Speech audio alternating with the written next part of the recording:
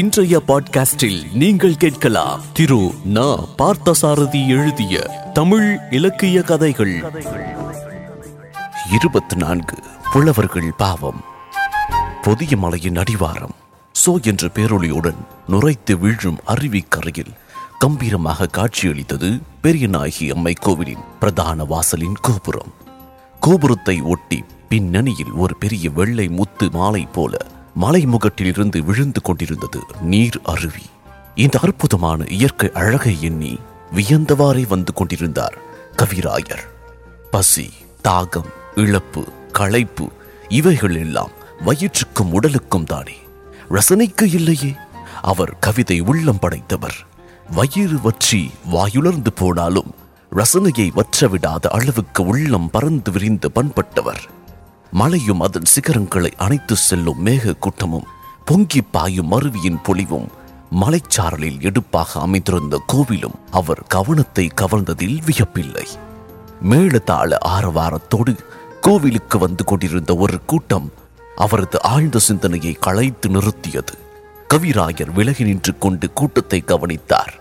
கூட்டத்தின் நடுநாயகமாக விளங்கிய ஒருவர் படோடாபமான தோற்றத்தோடு மிக்க செல்வந்தர் போல காணப்பட்டார். அலங்காரமான பட்டு ஆடை மேலே ஒளி வீசும் பீதாம்பரம், காதில் ஜஜ்வல்யமாக பிரகாசிக்கும் நீல நிறத்து வைரக் கடுக்கண்கள், நெற்றியில் செவ்வாது போட்டு மார்பில் ஒளிவிடும் நவமணி மாலை, கைவிரல்கள் 5லுமே மோதிரங்கள். அவரை சுற்றி சென்றவர்கள் கோயிலில் வழிபாடு செய்வதற்கு வேண்டிய பல வகை பொருட்களை ஏந்தி சென்றனர். கூட்டத்தையும் அவரையும் கவனித்துக் கொண்டிருந்த புலவர் கவனத்தை பின்புறம் நின்று கொண்டு இதே காட்சியை கண்டு கொண்டிருந்த வேறு இருவர் பேசிக்கொள்வது கவர்ந்தது. தம்பி, இவனுக்கு வந்த யோகத்தை பார். எனக்கு தெரிந்த மலைச்சாரலில் இருந்து புல்லும் விறகு கட்டும் சுமந்து கொண்டிருந்தவன் இப்பொழுது பார்த்தால் அப்படி சொல்ல முடியுமா? கையிலும் நல்ல இருப்பு, நிலங்கரைகளோ அவ்வளவும் நன்சை. நாள் ஒன்றுக்கு 100 பொதிக்கு குறையாமல் களஞ்சியத்தில் நெல்லை கொட்டுகின்றான். இதைத்தான் தம்பி பெரியவர்கள் அதிர்ஷ்டம் என்கின்றார்கள் போலும். இப்படி பேசிக்கொண்டே அவ்விருவரும் கோவிலுக்கு எதிர் திசையில் நடந்தனர். புலவருக்கு மின்னல் என்று ஒரு யோசனை உதைத்தது. இளமையில் புல்லும் விறகும் சுமந்து கஷ்டப்பட்டவனாக இருப்பதனால் இவன் வீட்டிற்கு சென்றால் நம் குரலுக்கு நிச்சயம் இவன் இறங்கி செவி கொடுப்பான் என்று எண்ணினார். இப்படி எண்ணியவாறே கோவிலுக்குள் போகலாமா வேண்டாமா என்று தயங்கிக் கொண்டிருந்த அவர் மேளதாளத்தோடு உள்ளே சென்று கூட்டம் திரும்பி வருவதை கண்டார். பிறகு சந்தேகம் கொள்ளாதபடி அவரும் கூட்டத்தை பின்பற்றி சென்றார். 2-3 தெருக்கள் கடந்த பின் அரண்மனை போல் பெரிதாக சிறந்து விளங்கிய ஒரு வீட்டிற்குள் புகுந்தது கூட்டம். கோவிலிலிருந்து வந்த அவசரத்தில் உடனே தாமும் உள்ளே போய் தம் குறையை சொல்லுவது நன்றாக இராது என்று கருதியவராய் வீட்டு எதிரே இருந்த மரத்தடியில் அரை நாழிகை தாமதித்தார் புலவர். வீட்டில் ஒரு வழியாக ஆரவாரம் குறைந்து அமைதியுற்றது போல் தென்பட்டது. கவிராயர் மெல்ல தாமும் உள்ளே நுழைந்தார். நடையை கடந்து கூடத்திற்குள் நுழைய இருந்த அவரை பக்கத்திலிருந்து வந்த அதட்டும் குரல் அப்படியே நிறுத்தியது. புலவர் திரும்பி பார்த்தார். நடையோரமாக சாய்வு மெத்தையில் அதே செல்வர் சாய்ந்து கொண்டிருந்தார். யாரைய நீர் என்ற அந்த இடி குரலுக்கு பதில் சொல்லாமல் கிட்ட நெருங்கி பவ்யமாய் தம் நிலையை சொல்லி அந்த செல்வரை போற்றி 2 பாடல்களையும் பாடினார் புலவர்.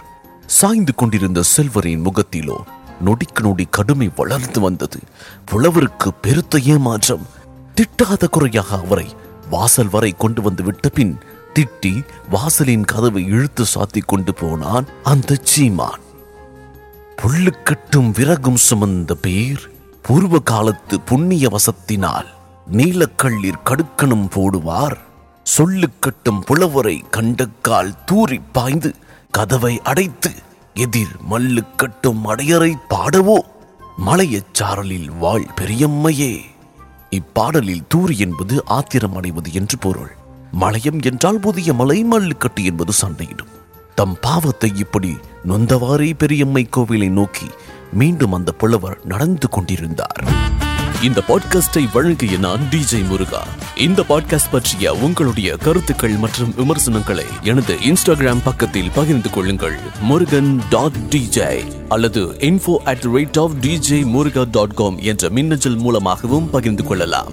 மேலும் ஆதரவு தெரிவிக்க விரும்பினால் நமது சவுத் ரேடியோ செயலியின் இடது பக்க மேல் மூலையில் உள்ள மெனு பட்டனை கிளிக் செய்து ரிவ்யூ அண்ட் ரேட்டில் 5 நட்சத்திர மதிப்பெண்ணை வழங்கிடுங்கள். மீண்டும் அடுத்த பாட்காஸ்டில் சந்திப்போம். நன்றி.